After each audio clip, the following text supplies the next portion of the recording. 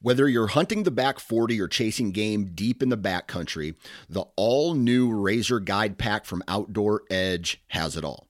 Coming in at only 12 ounces and in a premium wax canvas roll pack for compact storage and travel, the Razor Guide Pack is 7 blades in total, including a 5-inch replaceable blade folding knife, a 3-inch replaceable blade caping knife, and the flip and zip saw for wood or bone. For more information, visit OutdoorEdge.com. Welcome to Maximize Your Hunt, the podcast dedicated to those who want the most out of their hunting property. This podcast explores land management, habitat improvement, and hunting strategies that will help you maximize your time in the field. Follow along as industry professionals that live and breathe white-tailed deer share their secrets to success. And now, the founder of Whitetail Landscapes, your host, John Teeter. Hi, I'm John Teeter, Whitetail Landscapes. This is Maximize Your Hunt. Welcome back, everybody. I'm doing well, and hopefully you are as well. I have been, on the road. I did some timber marking. Then I worked with another client that I have, and then I did some consulting. Just a lot going on for me this time of year. A lot of people are getting prepared for hunting season, which really means that, I'm in the boat of just consulting, helping people, get prepared past clients. And then I consult all the way up into October. And then I start again in December. I've got my vacation, which essentially I don't like to do much during vacation. I hunt a little bit, but that's kind of my schedule. We've been talking a little bit about a bunch of different topics. Recently, we did a waterfall, and we've talked about, mineral balancing. Today, I want to get Perry Batten back on and just see what's going on, on the farms he's working with. We haven't checked in with him in a while, and I've wanted to kind of do a follow-up with him, see what he's got going on. We don't have an agenda today. We're just going to chat, see what's up, and maybe he can give you some opportunities to think about what you can do on your landscape this time of year. We're at the start of summer. It's going to peak, get really warm, and there'll be some things probably that he'll explain to us today. Perry, how you doing? Good, man. How are you? I am good. I am relaxing home. I've been sitting here. I didn't work today. I worked on my son's four-wheeler. I didn't go anywhere. I talked on the phone today. I relaxed. And my son's four-wheeler, I can't get these darn brakes fixed. I've been just struggling getting the pressure and the brakes correct, and bleeding the brakes. It's just painful. So equipment woes today, and their personal equipment woes. So, they know how those things go. Oh, yeah. Anytime you're out in the outdoors, whether you're farming, food plotting, no matter what you're doing, there's always something equipment related. I got plenty of stories about that kind of stuff. Yeah. I'm just tired of things breaking. And it was funny. I walked into buying that ATV and I said, all right, I know this is a project, but like everything else, I don't really have the time. So, today I'm recovering basically from a bunch of client trips, and I'm just kind of resting around the house. And I was like, I got to do something, right? I it's raining out. I got to do something. So that was on my docket, and I'm not done. So I'm going to try to finish it tonight. Let's go back. We've been, it's been a little bit since you've been on, and I've kind of wondered what's been going on the past month or so, on the Drury farms. What have you been working on specifically?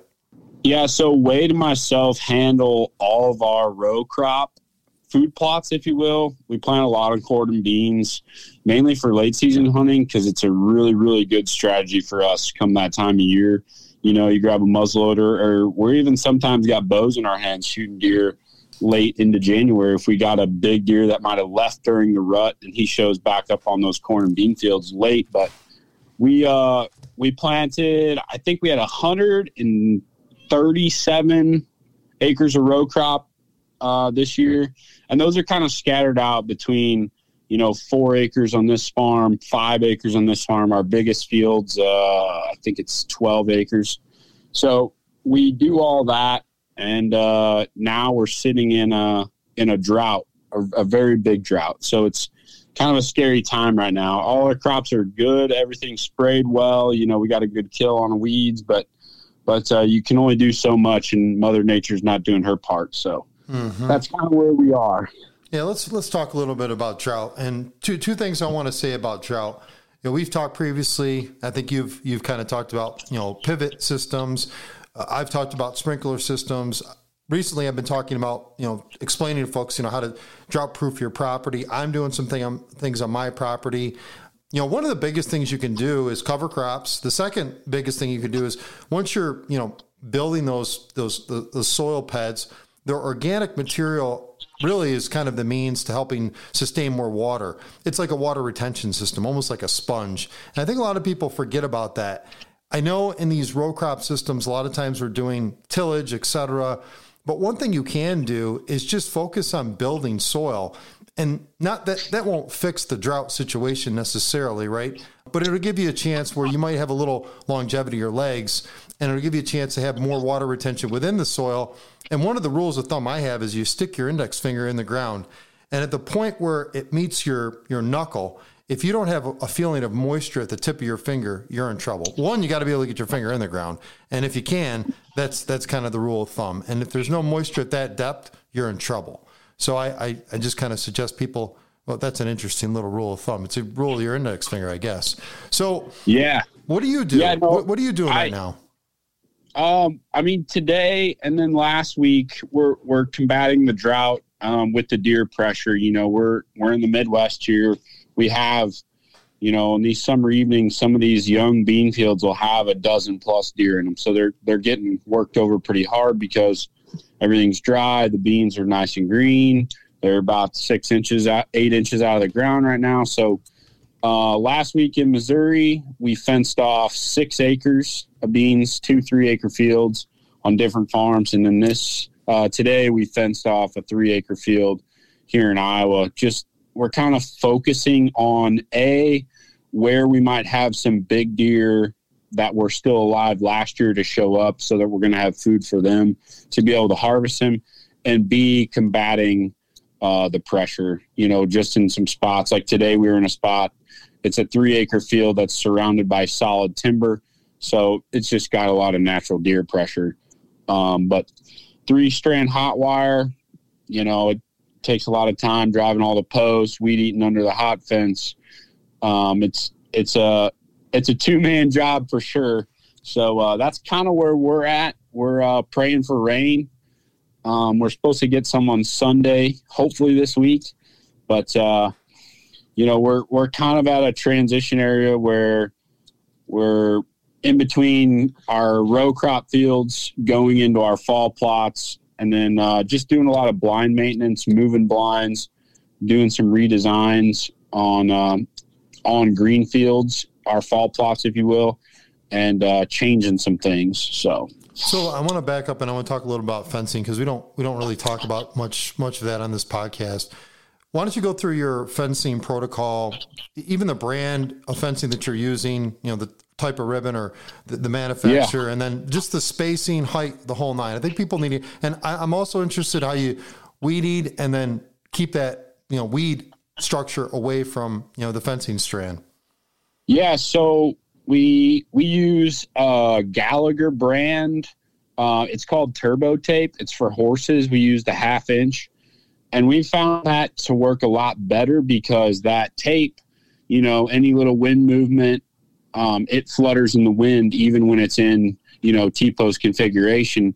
So I think it catches their eye real good, and they're a little skeptical about it. And so that's what we found works the best. And we run a 3-strand type system, meaning there's a single strand on the outside of the fence that hits me at about waist height. And then there's 2 strands on the inside of the fence. One hits me just above the waist, and then one hits me just about probably a little above the knee. And those spacings from outside strand to inside strands, roughly 3.5 foot. So what happens is that deer walks up to the outside strand, and if it doesn't get hit, it's kind of an optical illusion for them, I believe. They've got that 3.5 foot spacing and kind of a tall wire that they got to decide whether they can jump it or not, or they jump into the center and they get hit by the strand and then jump out. We partner that with a S20 Gallagher solar panel. It runs up to about a mile and a half of fence, and it hits pretty hard. So we just kind of daisy chain those 3 strands together off of one solar box, and then a ground rod pounded in the ground 6 foot, ran to a ground wire. So it's a pretty simple setup to do. It just takes some time and some sweat to get it all in and unroll it and walk around it 3 times to unroll all those strands of wire. Yeah. So, I've been there. I know what you're doing. Well, that's the beauty of this. And like you said, it's hopefully keeping them off the beans. And I know you're thinking some of these areas for late season. You did say you were making some changes though, and you were moving box blinds around, or you're rethinking some of the farm, maybe layout. And I want to kind of go there next. So your box blinds, and I know we talked about this previously, some of them may be on sleds, some of them are on wheels, some of them are just, on posts. What is working the best for you, like mobility wise? What do you like doing? What do you recommend to people that are getting into the box blind world? What works best? I mean, I'd tell you the best thing on the market, they're not cheap, but Keen Outdoors makes a trailer. You can tow this thing 80 mile an hour down the highway with a blind sitting on it. And it has 4 jack posts that swing down and level out your blind. And then there's a 2,000-pound winch that you just hook to your truck battery, ATV battery, whatever you got, to winch it 10 foot in the air. And a ladder kicks out, and you put 2 wing nuts on 2 safety bolts, and you have a blind that is 100% mobile, can go anywhere. You can drive a truck or a side-by-side for that matter, and it erects 10 foot, and it self-levels itself. I mean, for on the market today, those trailers are the best, and 4-bolt configuration to just about any blind on the market. So, I mean, they're worth their weight in gold. They're worth their weight in gold for all of our leases we have, or permission farms, or any type of farm that we have. In that sense, we use mobile blinds because year to year we might not lease it. We might lose the lease. We might not have permission anymore. You know how that stuff works. So we use mobiles for there. And then on any farm that Mark owns or we have permanently, we set up either Muddies or Hawks on 10-foot metal permanent stands. And some of those, as you mentioned, are on skids. We take 6x6s that are 14 footers, I believe. And we kind of cut the ends off at a sled type shape so that they slide through terrain, and then we just lag bolt them to the metal frame. So some of our blinds are mobile within a farm, and then we have obviously those Keen trailers are mobile to the extent of you can go to the next state if you want. Do you have and I'm a little familiar with the Keen trailers, do you have another option or home built kind of trailer systems for any of the other options, or are you pretty much stuck on those right now? As far as like trailering mobile stuff, mm-hmm. I would say the best next thing is buy an old farm running gear and attach your blind to that. The only thing I don't like about those is they're very hard to back up because the running gear has the front wheels that turn with it. Yep. So you just about can't back it up. But as far as like cost save, buy a cheap running gear at a farm auction, build your blind on top of it. You can go a lot of places, but it's hard to beat those Keens. I mean, they're not cheap, and I get why they're built really well, but man, we've killed a lot of deer being mobile with a blind setup on those things. So let me ask you another piece of this. So the Keens with the elevation and then the scaffolding kind of setup, and I know they raise up and they get the ladder system. What do you do for concealment in those scenarios where you're just popping them up? What you stuffing burlap around them, camo tape? What are you doing to kind of conceal those blinds, or just leave them as is, and you have your system to bust the deer off the field, et cetera? How are you handling that? They don't. The deer here, I mean, they grew up in a world of box blinds in the Midwest. I'm not going to say it's overrun with them, but there's enough box blinds scattered throughout the landscape that the deer grow up with them, and they really do not seem to shy from them. As long as you're not pushing the envelope. If you're hunting a fence gap that's 30, 40 yards wide and you're sitting right on top of it, yeah, they might shy from it. But, if you're smart in where you place these blinds and hunt the correct wind is probably the biggest thing. Because if they bust you out of one of them, they're going to be a little leery out of it.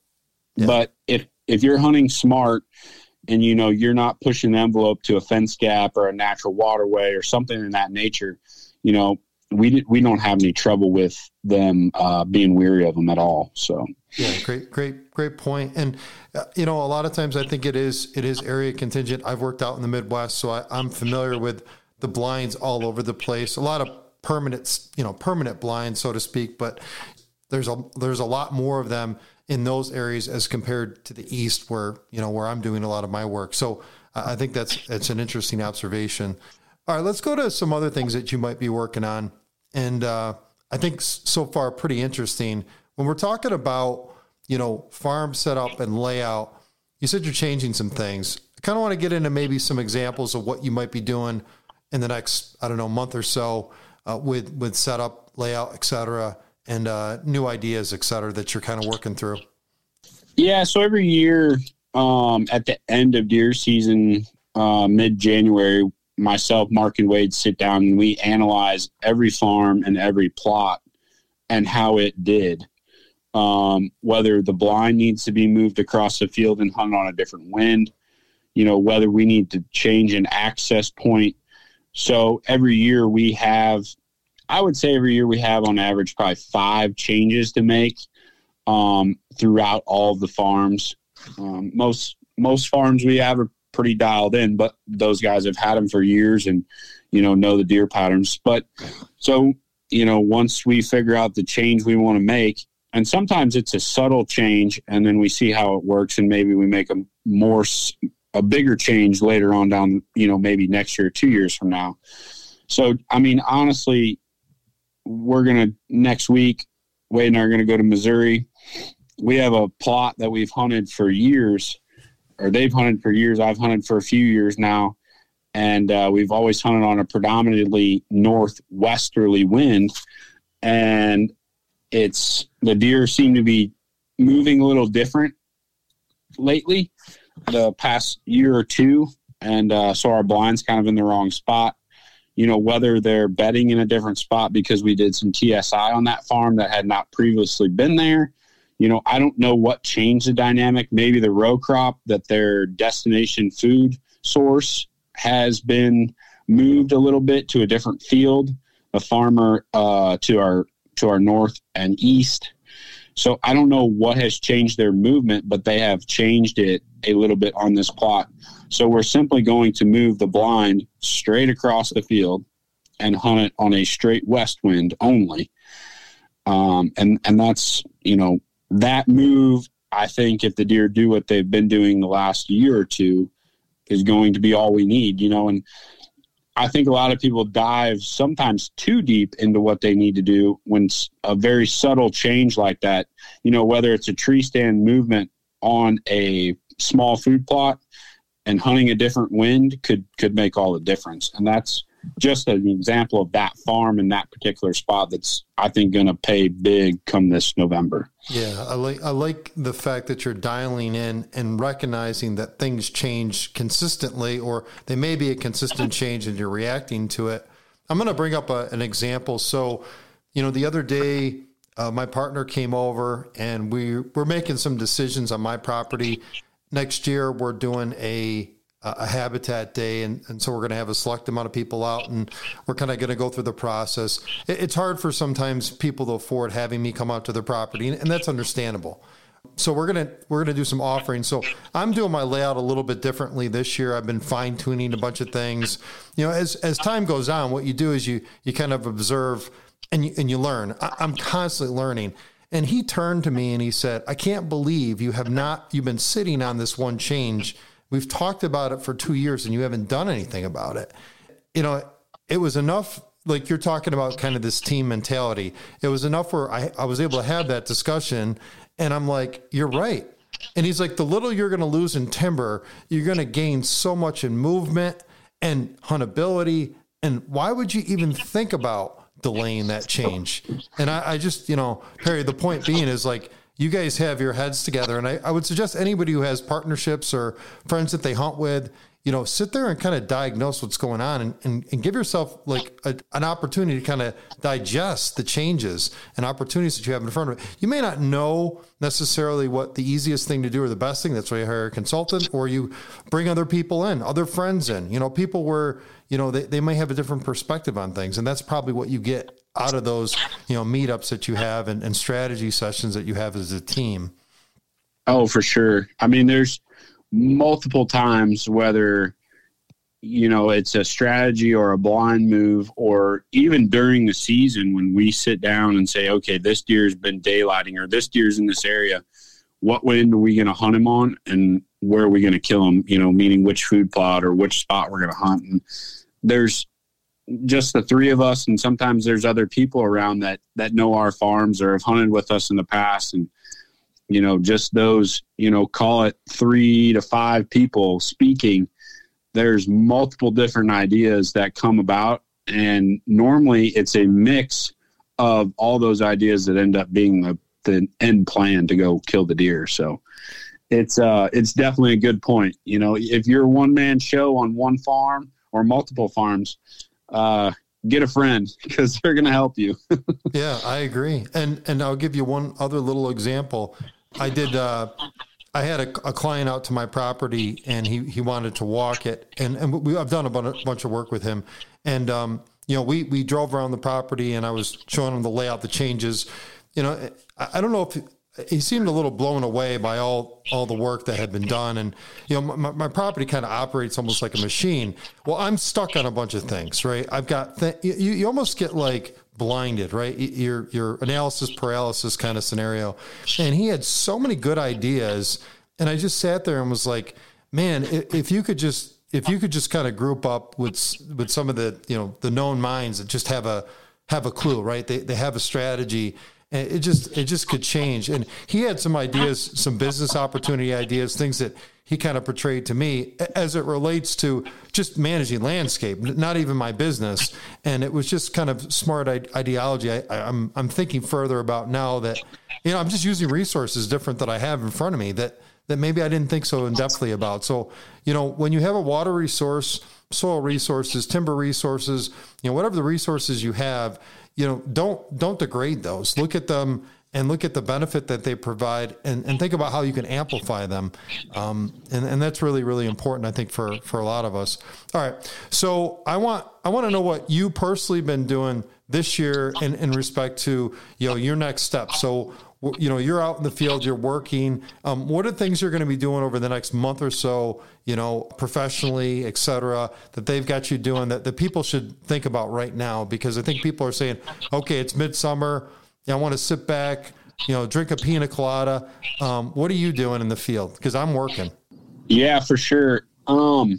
We obviously keep up on all our mowing throughout all the farms.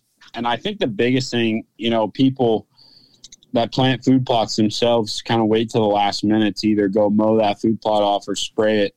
And we keep those food plots mowed, and we got 2 new farms that we got this year. And so next week we're going to go take the skid steer, take the mulcher in there and mow out the new plot now instead of right before when we plant, so that we have the opportunity to not only mow off some trees and some brush that's in it and design it currently.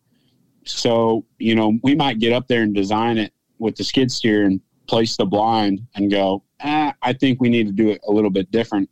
And so we've got some time for that grass and everything to regrow and then redesign our shape. And I think a lot of people overlook, like you said, sit on the beach, drink a pina colada. Well, if you really, really want to be successful and have a good food plot, I think those prepping and the upfront work, if you will, happens now, so that now you're ready to either till it up, seed it, fertilize it. When that time comes and you get a rain window, you can go, instead of, oh, well, I got to mow it. I got to, clear some brush, and then you're a week behind. So that's the biggest thing for us, because we plant so many food plots. I mean, we're 30 different food plots when it comes to the fall. We have to be prepped and ready to go when that rain window is knocking on our door, because we just don't have enough time to get them all in if we're not. Will you personally work dawn to dark, and then even greater in those situations? Will you just keep rolling? Yes. Wade and I, if we got a rain window and we got to get all the fields in, we'll work till the cows come home. Yeah. Yep. I understand. And I've been in the same boat. So I think a lot of people that can relate to that and think about the scale of, the farms that you're working on. So, size of equipment, logistics, all the things we've talked about previously kind of play into all that. And I think that's where, a lot of people that have farms in multiple states and they're managing them on their own, it becomes pretty daunting. And it goes back to, some of the equipment options, the convenience of having something on a trailer that's portable, or something on skids that you can kind of slate around the property. I think it's thinking agile. And I think in anything, we recognize this. I had a food plot failure this year already, and that doesn't normally happen to me. And in fact, I think in my career of planting food plots, this is the first year that I've had some issues. So I'm thinking through some of my strategy on when and why and how to keep the soil moist. I did tillage this year because I did another reset, and I don't normally do that. So, I'm not sure, we've got it all figured out all the time, and I'm so susceptible to making mistakes, and I make them so much. And at least I'm learning, through this process and doing, hopefully I'm learning and doing better and have a better strategy kind of going into the season. And the other thing I want to ask you at this point in time, are you guys still analyzing trail camera photos? And, I'm not necessarily talking about the deer from the current state, but previous, you're still going through camera data, or are you past that point and you're collecting new data and starting to look at the new information? Current day, we do not mess with camera data or cameras themselves. I will say when the season starts to pick up, let's call it, for us, we really pick up cameras at the end of August, mid-August to end of August. We will, Mark has all deer pictures from every camera, every location saved from decades ago.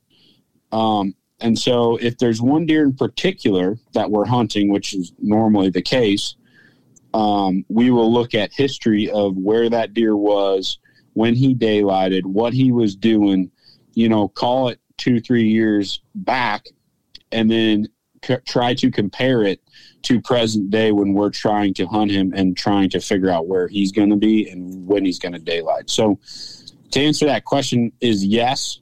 Current day, no, but all that data is about to be used here in the next 2 months. Okay, so I want to talk a bigger picture, and I kind of want to end with this. And this is something that I talked to a client recently, and we talked about I look at ratios of open ground to forested ground, and or shrubland areas to open ground, et cetera. And I look at those percentages, and I look at cycles of movement.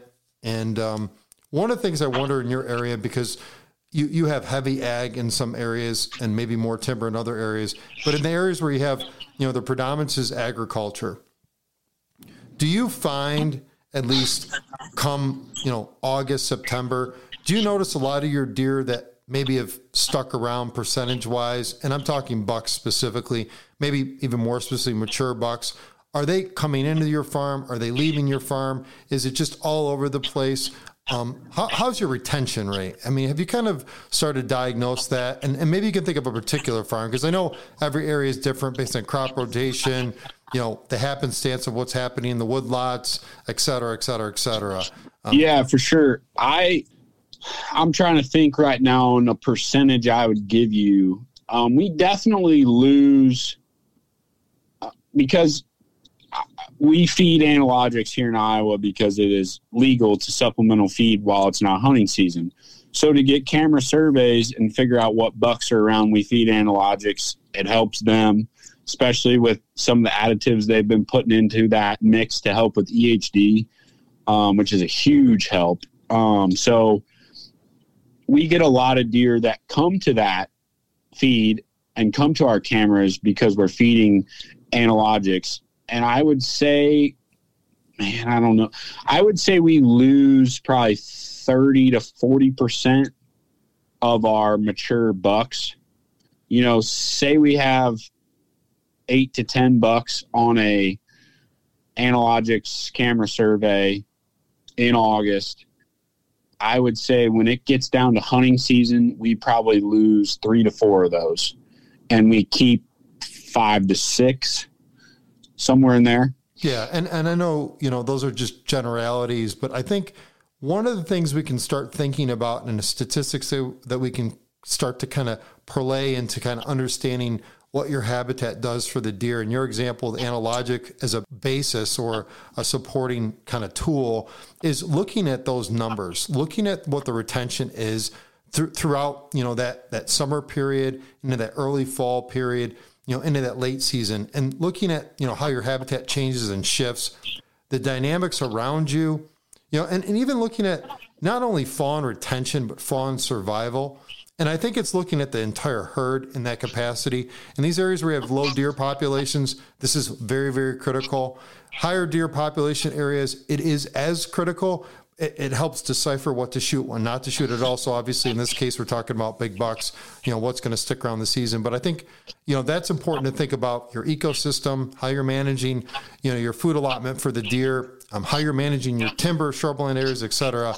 And I just want to kind of point that out because I think it's something that we don't talk about. We haven't talked about it on this podcast. And I know some of this is anecdotal, but I think it's important to consider kind of the influx of deer on your property. So I think people don't pay as much attention to that, particularly when deer go hardhorn and throughout the summer months. And on my property, you know, I'm finding because of the lack of food right now, and I mean lack of food plots, I am finding a heavier buck population and doe population on my property on a consistent daily basis. And I'm watching these deer on a daily basis.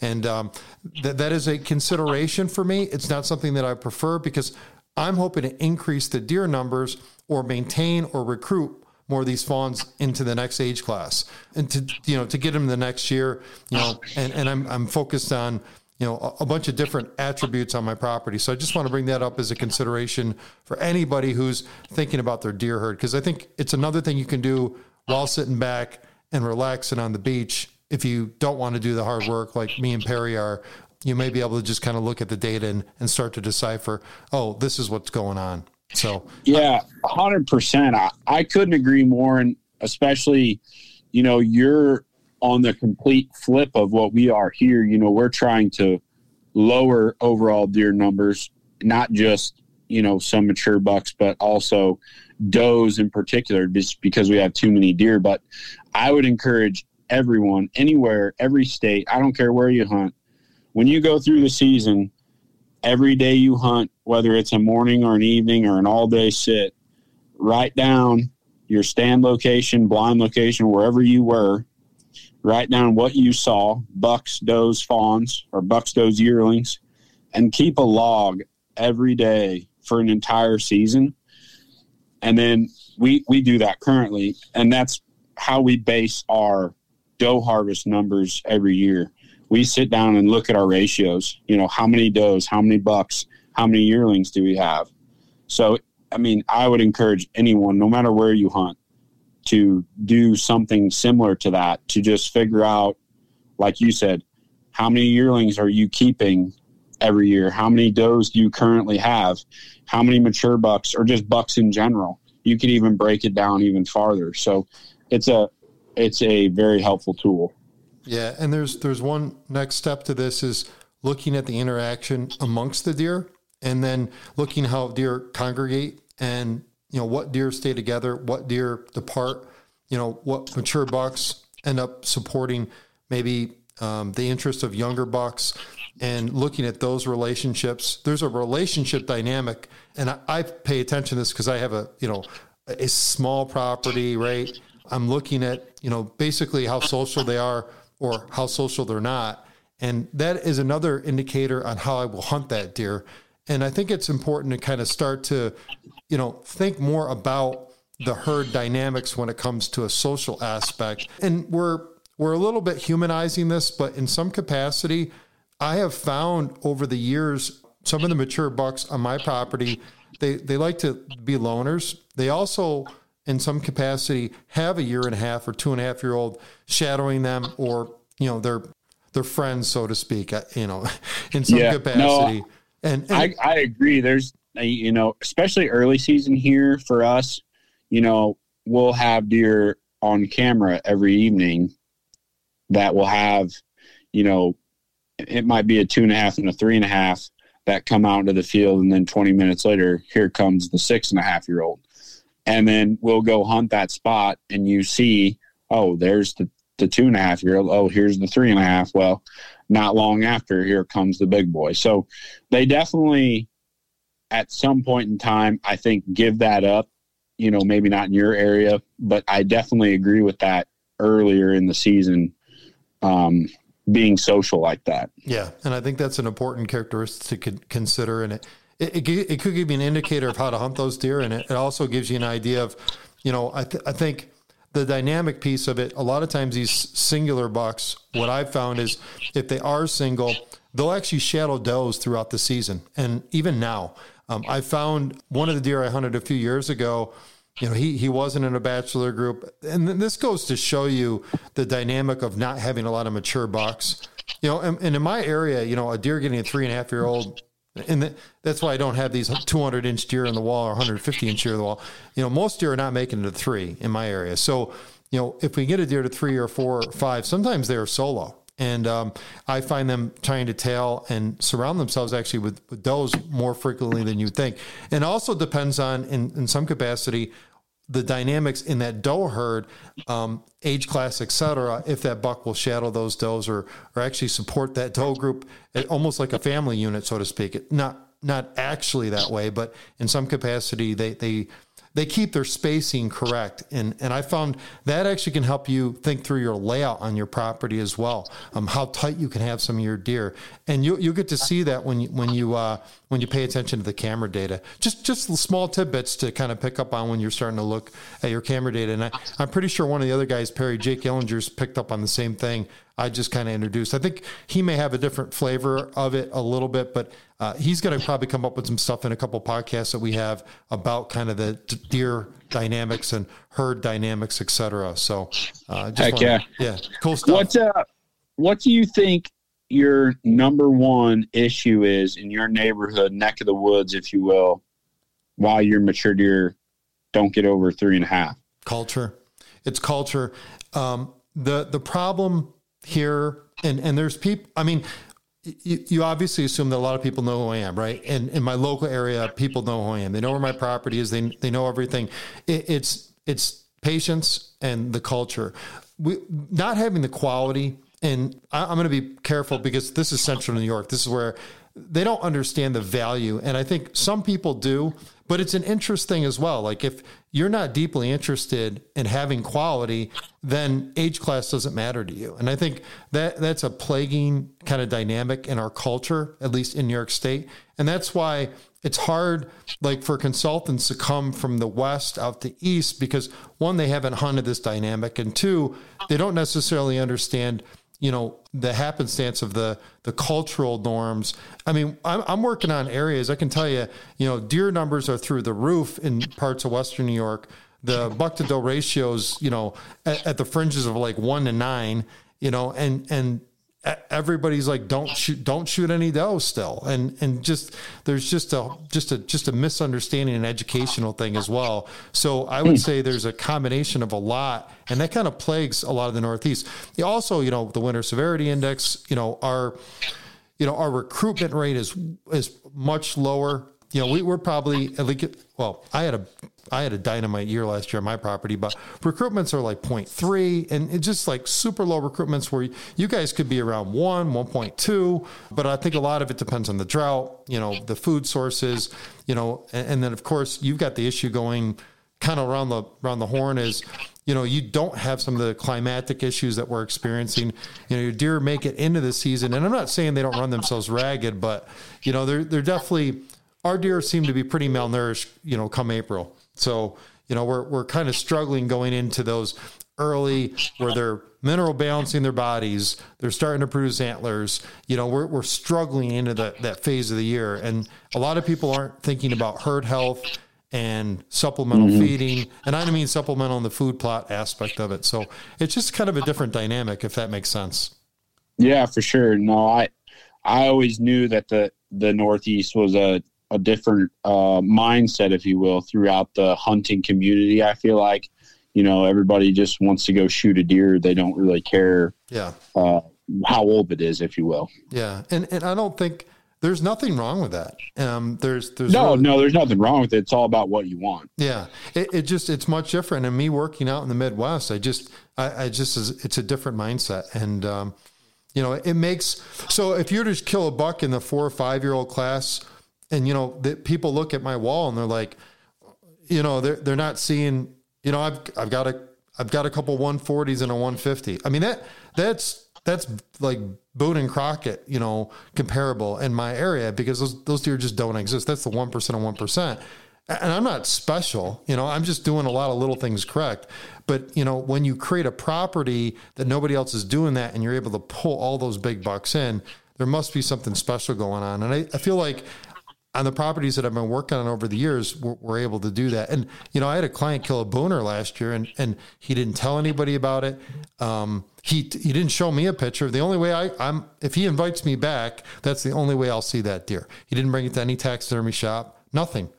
And he's a smart man. He is. He's smart. And I was just fortunate he called me and he told me that, some of the things we had gone over made sense and they worked out, and he's a very private person and I give him credit for that. So, it's something to consider. I don't mean to rant and go on, but yeah, it's just a different area, but I'd love to have like you come experience this and not like, oh, this is, but it's just definitely a different environment. And, I think you would enjoy the terrain. I think you would enjoy the different style of hunting. For sure. It's a different tradition. How many turkeys you got in that neighborhood? I might come. Well, I can tell you right now, the turkey numbers are just increasing in a couple areas. And I've got some clients that I've been on recently. And, I don't normally do this, but I'm starting to, want to reach out a little bit more turkey season. So if you guys want to come to New York turkey hunting, that'd be something we could do. Heck yeah, man. I love deer and that's my job and that's what makes me money, but turkey hunting is my passion. So yeah, the jury's heading to New York, right? Or Perry Batten headed to New York. That'd be great to have you guys out here. That'd be awesome. Be a crazy state. We went out to Montana this year. It was the first time for me, like going west and hunting, which was, man, it was amazing. Yeah. So, I saw your video and you were successful right off the bat.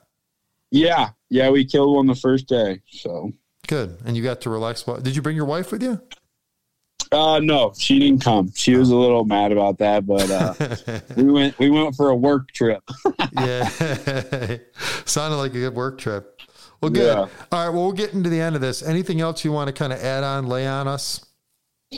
Nope. Get out there, get after those food plots, get your farm set up, and hopefully kill a big deer this year. All right. We're going to check in with you right before season and see where you're at and, what your next steps are and what hunting season looks like for you guys this year. Sounds good. All right, Perry. Talk soon, man. See ya. Later. Maximize Your Hunt is a production of Whitetail Landscapes. For more information on how John Teeter and his team of experts can help you maximize your hunt, check out whitetaillandscapes.com.